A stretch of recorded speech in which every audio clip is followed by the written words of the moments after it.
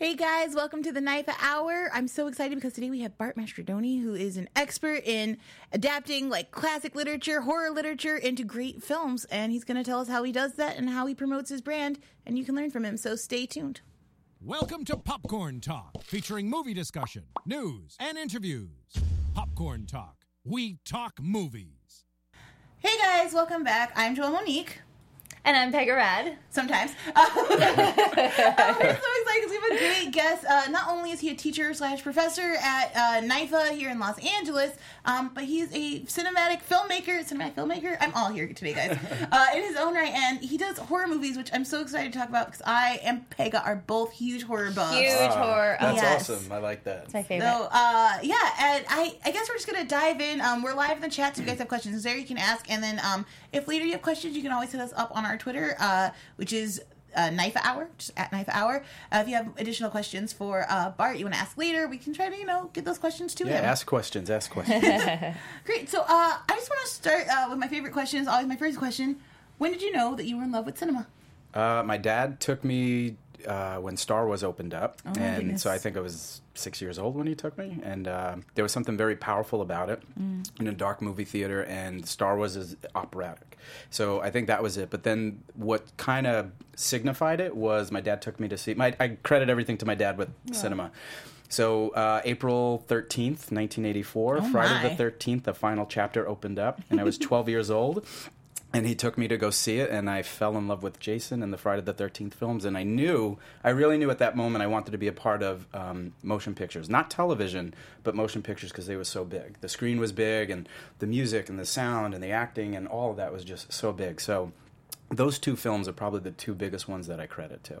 So I was 6 and 12, so that's when I knew. And do you owe it to those movies as well to really get into the horror genre? Yeah, Friday the 13th definitely, Star Wars definitely, and then a lot of classic literature. I would say like Shakespeare's Macbeth, Dante's Inferno, Shelley's Frankenstein. I was obsessed with all that stuff. What is it about horror that kind of draws you in?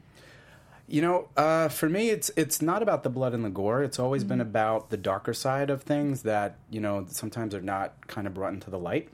And the idea that things are different and we don't quite understand it. And I always kind of worked with that. I kind of understood the characters that were dark. And not because I'm a dark person, but because I always felt kind of different growing up.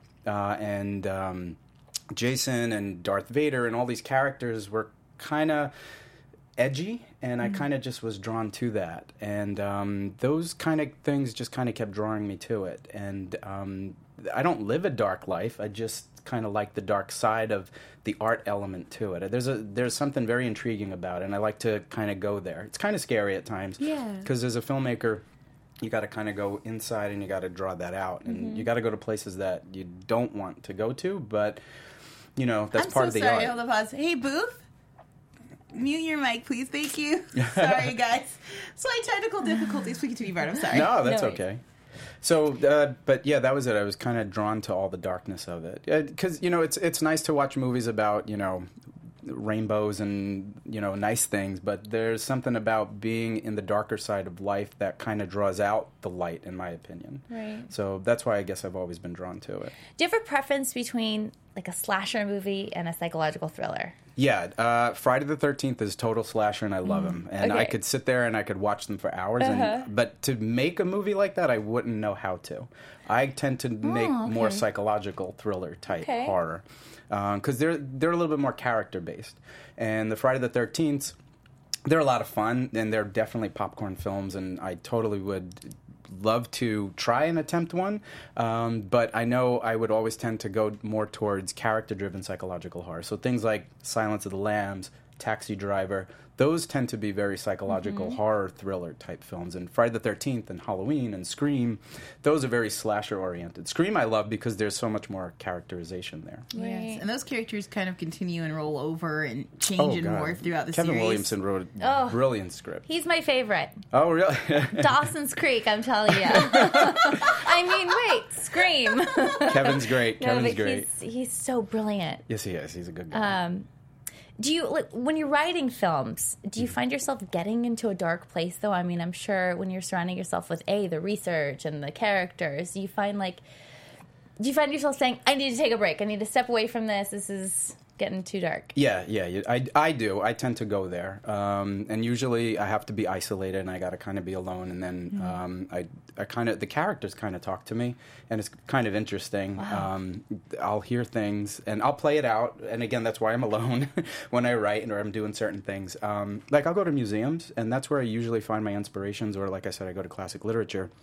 I try not to go to horror movies per se, because then I don't want to be too influenced by them. So what I do is I'll go to sources that allow me to research what it is. So I'll come up with an idea, and then I'll kind of go to those ideas through museums or sculptures or paintings and stuff like that. I love that.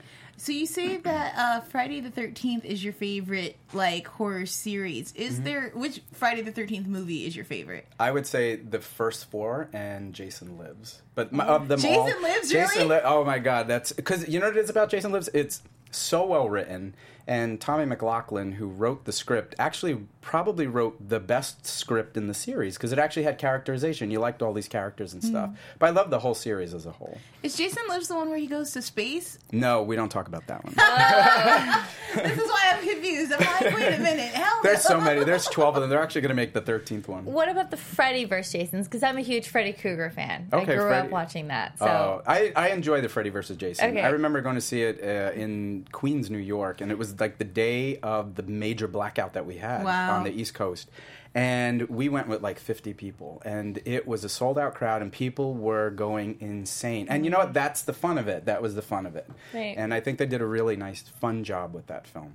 Right on. So I enjoyed that. But Freddy Krueger, Wes Craven created probably one of the most iconic characters in gosh. cinema history. I have nightmares on a very regular basis about Freddy. Freddy Sad. Krueger was always kind of up there with Chucky to me as being, like, silly but fun. Like, Yeah. they thread that line of camp horror really well. Yeah. Whereas I feel like Jason was the thing that haunted him because he doesn't speak. What are your motivations, Jason? Right. Why are you just What do you slashing want? people? It's terrifying.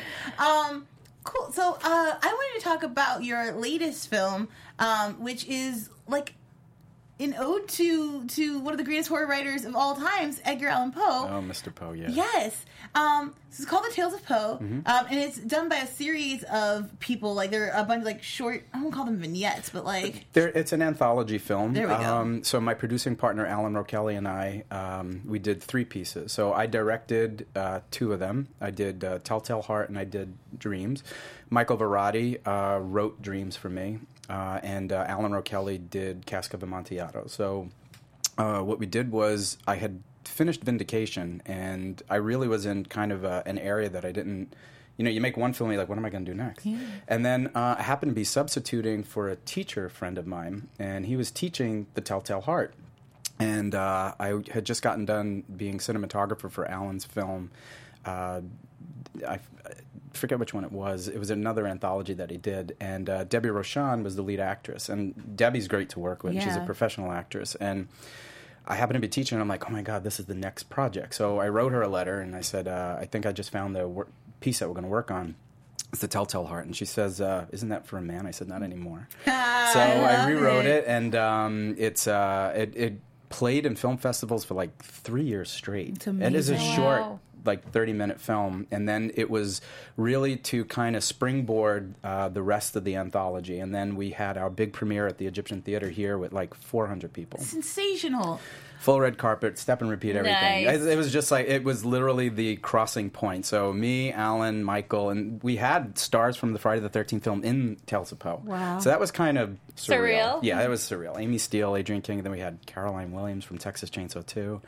So, I mean, it was, you know, it's nice. And Michael, our writer for Dreams, he's gone on to do, like, Lifetime for Television Christmas movies. Wow. And he just sent me this A little beautiful different. script. Yeah, totally different. He just sent me a beautiful script, so I'm going to be actually filming another Edgar Allan Poe piece this July. Wow. Nice. So The Conquer Worm. Very cool. So I want to take a step back really quick to talk about that strategy.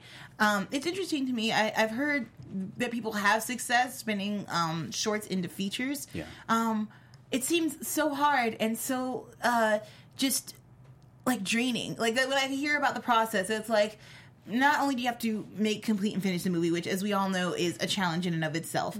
We all have the tools and how to do it easily, but the process of making a solid film, it's just a lot of work. Followed then by 3 years of festivals, which means submitting, which means paying fees, which means, touring with it and following up. And then to go on and make, more pieces to create an entire feature. Can you talk a little bit about why that process worked for you? And I'm also curious, did you start knowing that's what you wanted to do, like make it a feature eventually, or were you just, it was a short, it was doing well, and you decided to add on to it?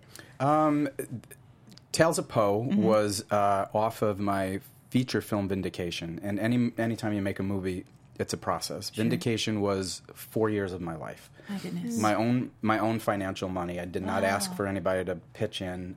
It was a group of talented people that we all came together to make this film. And I got very fortunate because Clive Barker got to see Vindication, and he attached his name with a beautiful critique of the film, and he says one of the things was you have to put my review on your film. Okay. I was like, you're Clive Barker, I'm not going to say anything. That kind of just blew the doors open. And then when I was searching for another project, which is The Telltale Heart, I knew that I wanted to do an anthology film with it. And then that kind of springboarded it off. So while Telltale Heart was playing in the festivals, we were then doing Cask of Amontillado and Dreams back to back. And it was grueling because, again, Vindication was 4 years from writing to filming to editing to the festivals, and Tales of Poe was another 3 years. Wow. So I came right off of Vindication into another 3 years of my life, which was Tales of Poe. And that included Telltale Heart, which we shot 5 days straight, but then Cask and Dreams took 2 years to make. We would block days out. I would take my paychecks, and at the time I was working at New York Film Academy part-time, and I was teaching high school full-time. Wow.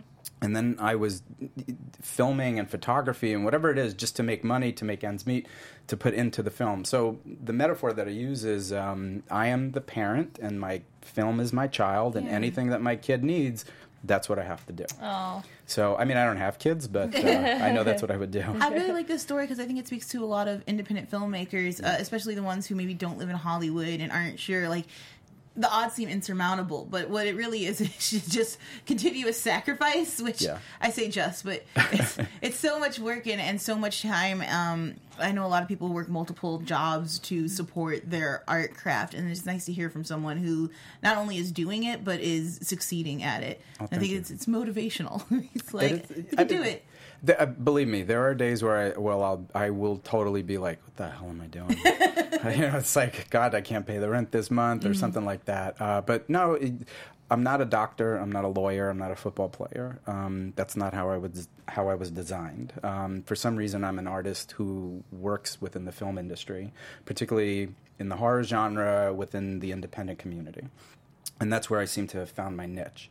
Whether I cross over into major Hollywood productions, and I welcome with open arms, that's great. But I know that what I've been doing has been working for me, and that's how I seem to do it. It has its days, but again, you have to have that passion. And if you don't have the passion, you don't have the drive, and you don't have the sense of who you are, I don't think it's going to work. And you have to believe in what you're doing. If you're doing it for money, you're better off going into real estate. Take that note, students. Take that note it's real hard. It's a lot of hard work. It's for so little pay and sometimes no pay at all. Oh, my God. I've not seen a dime. I've seen one check for $1,000 for Vindication. I've not seen a dime since. Right, so it's sheer passion. It is. It's a love. It's a love. You have kids because you want to have children, not because they're going to bring you anything other than love and joy. And that's, to get a letter from a kid in Germany who found Vindication at the bottom of a DVD box and bought it for like $5 and then have them write to you. Okay, you're like, okay, I guess I made an influence somehow or another. Wow. That is amazing. What a feeling that must be. I remember it was Tales of Poe. We were gonna have the premiere. It was like almost 3 years ago, and this kid wrote to me, and I was like, oh my God. And it was one of those days where I was just not feeling it. It's like, my God, you put all this work and stuff into it, and you get those days. Yeah.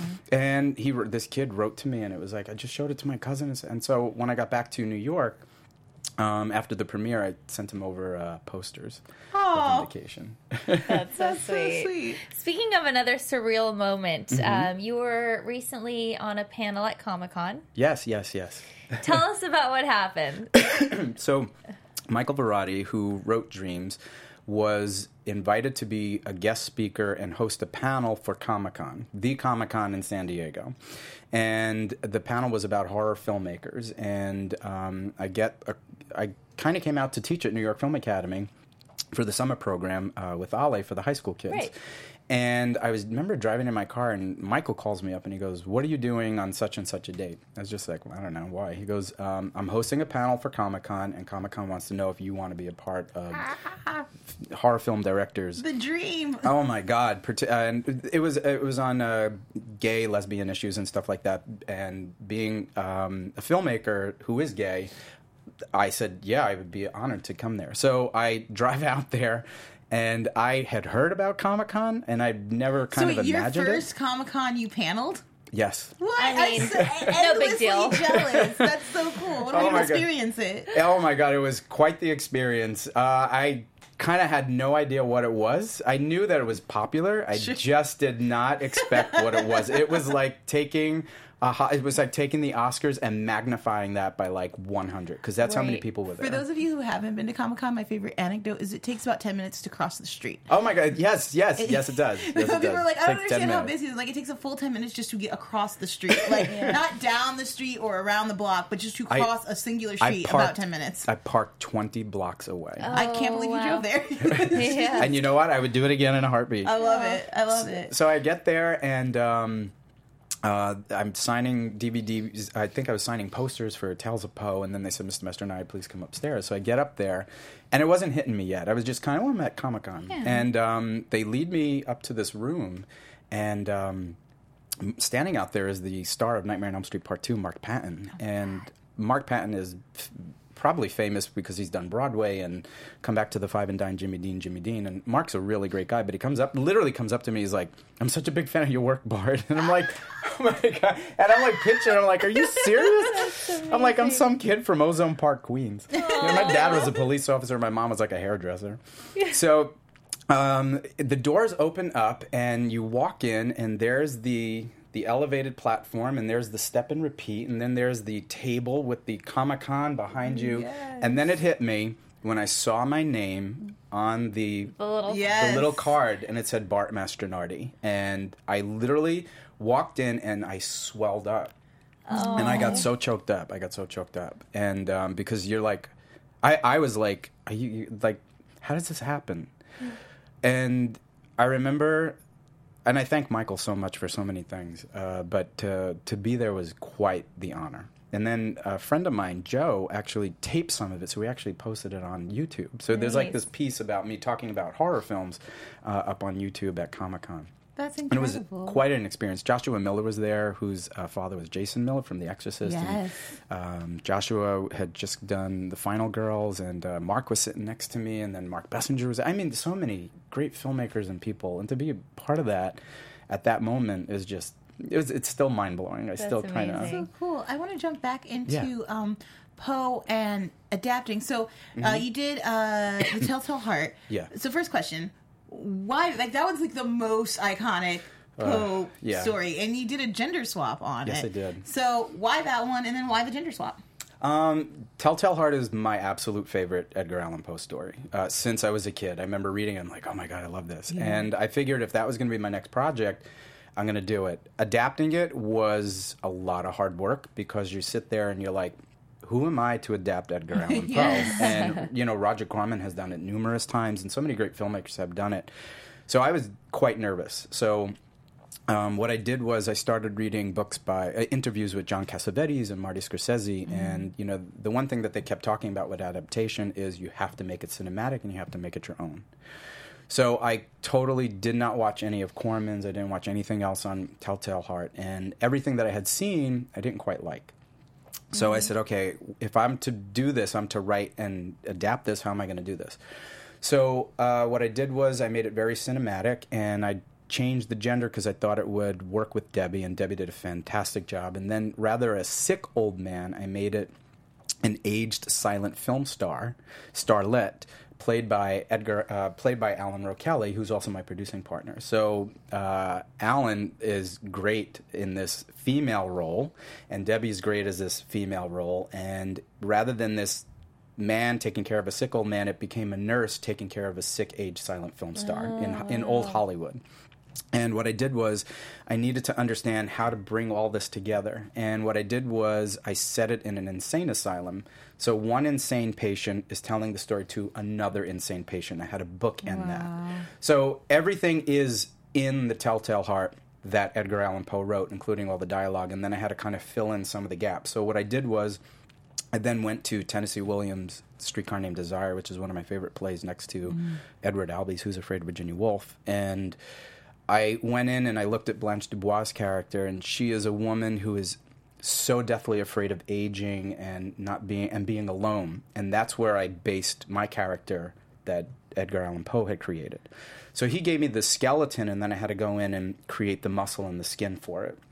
And it took 6 months to adapt that. It's interesting to me because as you're describing it, I'm thinking of Baby Jane. Oh my God, yeah. I'm thinking of Misery. Yes. And like all of these kind of classic Sunset horror stories. Boulevard. Yes, Yeah. absolutely. And it's just like the fact that these themes can continue to work for this genre, but be used in ways that are so unique, is kind of fascinating to me that even today we're able to continue to use that idea. I'm wondering now, okay, so do you remember the first time you screened the film? Just the short version, the Telltale Heart. Yeah, version. it was. We had our premiere for the Telltale Heart in Queens at the Museum of the Moving Image, and it's a beautiful. Wow. I mean, it's beautiful there, and I remember watching it with an audience for the first time, and cast and crew were there, and I remember watching it, and I was just like, God, I was so proud of it, and I loved it, and because you know when the film's working, and you know when the film doesn't work, Right. and you sit there and you edit, and then when you finally feel that the cut is done, you got it. And then it was like, okay, we're ready to screen this. So I tend to be a risk taker on everything that I do, and it was just like, okay, we're going to screen this at the Museum of the Moving Image. And I went there and I said, how do I get a premiere here? And we went over all the forms and stuff like that. And then when Tales of Poe was premiering, I come back and forth to Los Angeles every summer. Now I live here officially. And I remember the Egyptian Theater always being one of my favorites. Yeah. And I remember we had taken a road trip by car, and I brought him over to the Egyptian Theater. I said, what do you think if we premiere Tales of Poe here? Everybody's like, you're crazy, Bart. And I was just like, that's right. And I remember going back, and I called up the Egyptian Theater, and I said, look, I want to premiere this in August. And they said, okay, and they gave me all the paperwork and go into that 401k, and that's how you get a premiere. Nice. And I remember I didn't even sit for the film because I got so nervous I had to run out. Oh. 400 people. I was just about to ask you, I mean, when you screen a film, do you sit there and actually watch your work and take notes, or do you look at the audience's reaction? I'm that and guy see? that sits in the back ready to run out. Okay. I remember Telltale Heart, I kind of sat in the back. I couldn't sit there. It was tough. Are you an aisle seat, like right next to the door? Even like, in the step airplanes, around? I got to sit on the aisle. At any moment, Same. Bart has to leave. I love it. Okay, so if you were let's do it practical. Have you Yeah. given adaptation assignments to any of your students?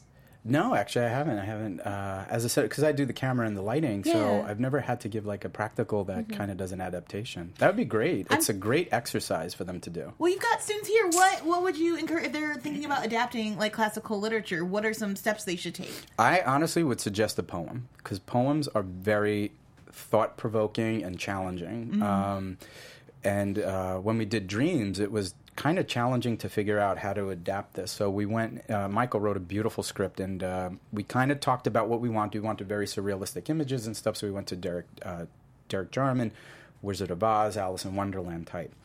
We tell the story about this young girl who's dying, and her mother is kind of overseeing her, and she's given kind of a sleep-induced medication. She kind of goes into this dream world. And Poe wrote this beautiful, very sad poem. So I would always say to students, go to a poem because it's very challenging, because it gives you all of the words, but then you have to fill in the visuals. And a real director has to go in and fill those visuals in.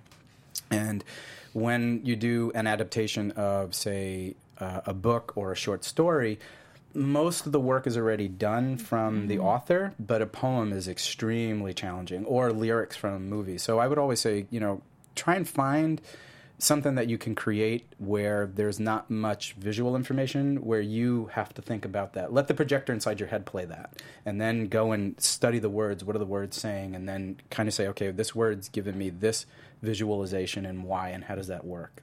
It's a very challenging piece. It's a lot of work. That's really is a lot of work. Advice, though. I was listening to NPR's literary editor, I believe, the other day, and he was saying the same thing, but about novellas and how they make really great feature-length films. Yep. Benjamin Button was one he brought up, and it's so great. it's just so stripped down in novella form. It's just this happens, the end, and so you have all of this room to flourish and add the visuals and really like get some subtext in there. But the basis of it is there, and so I like the idea of starting with a poem that it's stripped down. It can still be you, but sounds like fun. I kind of want to do it myself now.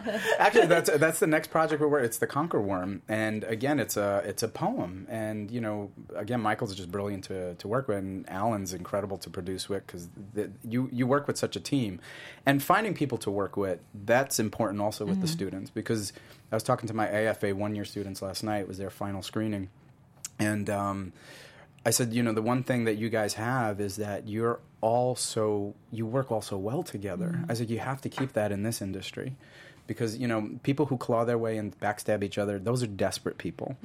People who are artists and live their lives and work with each other and help each other, those are the people that you want to be with. And I think New York Film Academy kind of offers that, that range of flourishing and being an artist, being a filmmaker, and understanding the business, because it is a business in the long run. At the end of it all, foremost, yeah. When money is exchanging hands, it's a business. And you have to learn that. But if you have people that you could work with that understand certain elements, then you all kind of work together. If your strongest element is editing, or your strongest element is writing, and your strongest element is directing, well, then all three of you should come together and then put your heads together for that. Those three heads will be able to work with each other. It's actually what drew me to filmmaking, is the collaborative art form. The fact that I didn't feel it was completely on my shoulders at all times, and also the fact that I could build and bounce off of other people. And like you work with, it seems like you work with pretty much the same team again and again, at least for the bare bones structure of things. Do you, because I know when I was growing up, and when I talk to a lot of young filmmakers, they're like, I hope people work with the same team. Like, all your movies look the same. And I'm like, but bro, when you're in like the thick of war, when you're like, you have no money, but you need like another 8 hours of shooting, like it helps when you don't have to converse and don't have to, necessarily say it. Like, somebody just knows they've got you. Right. Oh my God. That's why I love working with Alan, because Alan, when I'm off, Alan's there to help me put me back on, and when Alan's off, I'm there to help Alan get back on. And we work together because you become in sync, and that's what business partnership is about, is that we're there to help each other. And it does take a lot, because psychologically, you're creating something that you have no clue what's going to be the outcome of it. And when you go to a 9-to-5 job, you basically, I got to work from 9 to 5. I got to get all this paperwork in by this particular point, and if I'm lucky, I get 2 weeks vacation. Where with art, you don't know, and it's yours, and that sometimes is very scary. So when you work with people that could help balance you out, that's very important. It really is. You have to have that trust. Yeah, it's a relationship. It's definitely a relationship. It's a relationship that you have to trust, and it's like marriage. You're trusting, and there are areas that that you can go, and the areas that you can't go to. Lots of compromise as well. Yes. Just sacrificing the dream and just being like, we just gotta roll, just gotta do it. So I want to talk to you a little bit about the distribution process. Yes. So 3 years of festivals. As you're going through that process, are you thinking about DVD release? Are you putting it out on streaming? What are you doing to get the word out besides the festivals? Festivals help. Tales of Poe was blessed because we had an incredible cast. And what I mean by an incredible cast is a cast that the genre it was already built in. So you have Adrienne King from Friday 13 Part 1, Amy Steele from Friday 13 Part 2, Caroline Williams from Texas Chainsaw, Debbie Rochon, Leslie Donaldson, Desiree. These are people all within the horror genre who have a fan base. Now, the only reason why that happened is because my first film, Vindication, was a critical success and a festival success. And Alan's films, Gallery of Fear and The Bloodshed, his work also was successful. So having that the talent begins to look at you and say, hey, you know what? You're somebody I want to work with. Yeah. And that began to happen. And having the built-in audience kind of helps the DVD sales and helps with the distribution and stuff. You do go in mind knowing that, okay, where do I want this film to go? I hope we get the best distributor. Will it make money? I don't know. Wild Eye Releasing, they've been really great so far. And I think we probably will see something around March because you get like quarterly statements and stuff. And, you learn real fast. I learned with Vindication who to sign with and who not to sign with. Sure. And I will never sign with them again. Wild Eye Releasing is very good. Rob's really good with paperwork and stuff like that. But you go in, you want the best for your kid. Yeah. Mm-hmm. You work so hard for it. Why wouldn't you want the best? And Wild Eye Releasing, it came down to like 2 different distributors, and Wild Eye was the one that presented the best for us in terms of, because they loved horror and he knew our work, and like this guy was not BSing us, and it was like, oh, finally somebody in this business who's actually like a real person. Right. What really finally sold you on them? Like, what was the thing that you were like, I can trust my movie with them? When you do go for a distributor, your best bet is talk to other filmmakers that are with that distributor, and you call them up and you write them letters. Yeah, you know what? Yelp is probably the best way to describe it. Rob had a very good reputation. He was always delivered on his money, and he never kind of cheated other filmmakers and stuff. And they may not be the biggest distributors in the world, but they're definitely a very well-respected one. They've gotten onto iTunes and stuff. So Tales of Poe has been moving on the distribution route since October. And we actually just signed over at Dark Delicacies here on Magnolia, and we had a signing at Forbidden Planet in New York City. Ooh. One day apart. So, again, that's part of the process of the distribution and, knowing people to help you get there, too. Mm-hmm. And networking is a major part of it, because you're going to start to hear, oh, go over here, go over here. It's like that puzzle where like one piece is missing, but so you keep moving everything around. Yeah. So that's what distribution deals are like. What did you learn during that process of promoting that you wish you knew before you started? Oh man, with Vindication, I really learned, because that was my first kid, and there's no instruction book that comes out. Everybody writes a book about what to do with your first kid, but I had no idea. What I learned was ask a lot more questions. Really know somebody that knows Photoshop very well. Alan's very good at it, because you can make your own posters and stuff like that. Yeah, put it out there. Like, I think it was Francis Ford Coppola that said, the future of filmmaking is in the hands of the younger generation, because your computers are now sitting in your homes. Your editing systems are now in your home. Your cameras are now in your homes. That doesn't mean that everybody's a filmmaker. It just means that you have the opportunity to now continue to create more films outside of a Hollywood system. Mm-hmm. So the John Cassavetes of our day in the 1970s, when he was struggling to make films, now are in the hands of these young people. So asking questions, learning.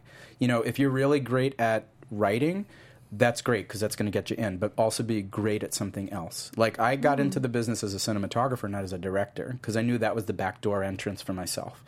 Because I'm very good with the camera and the lighting and photography, and I have an obsession with it. And nobody wants to let you direct your own film. Yeah, it's tough in the beginning. Yeah, definitely. So I like this idea of, like, have 2 skills, one that can pay the bills and that you can market to other filmmakers, because like we say, it's a collaborative art form, and the best way for you to get started is to start working with your peers.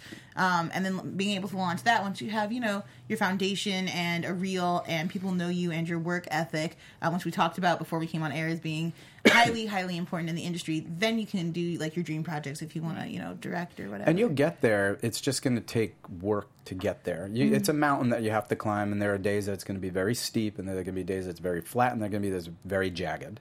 And you're going to get cut, and you're going to sweat, and you're going to cry, and there's going to be blood spilled all over the place. But it's a part of the process, and you have to be not just good at something, you have to be great at it. Yeah. And you have to, because good is good, and that's fine, that's going to get you there. But, mediocrity is not excellent. Yeah. And when you excel in something and you can show it, people will notice that. And the more work that you come with, people will start attaching themselves to you for that. And you have to just keep striving to keep doing it and doing it. Don't go in expecting that this is going to be a big hit. Just go in knowing that, okay, this is what I have created, and I'm putting this out there. And an audience will always find it. An audience will always find it. And then that audience, if you're loyal and you do it again, they'll come back, and that'll keep growing and growing and growing. All right. We have just a few minutes, but I wanted to ask another question. the auditioning process. Okay. I've always wanted to audition Yeah. for a horror film. Okay. What do you look for? I mean, do you have them scream? Do you have them, like, what? Scream Queens tells us that's the most important aspect, Yeah. is just belting out that scream. Fortunately for my actors, I've never really auditioned anybody. They've been handpicked. Oh, nice.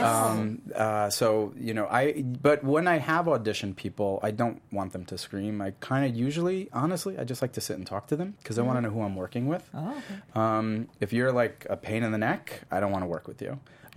If you are a person who is really pleasant but can go to those areas of darkness or can pull a scream out, and let's face it, you could dub a scream, so Sure. that's okay.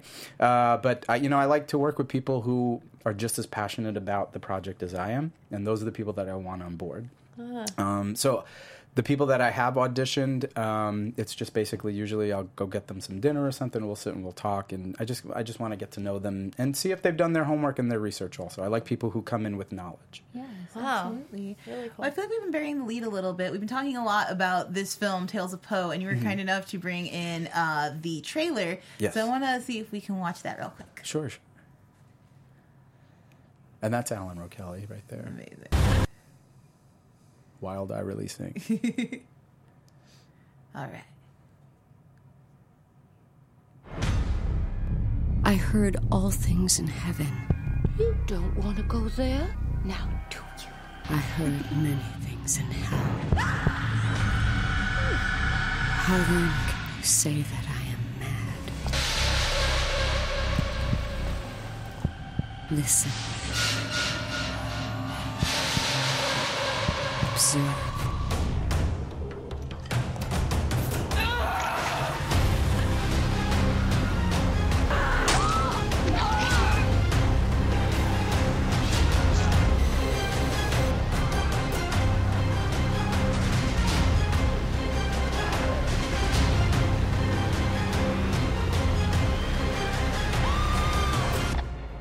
Yeah.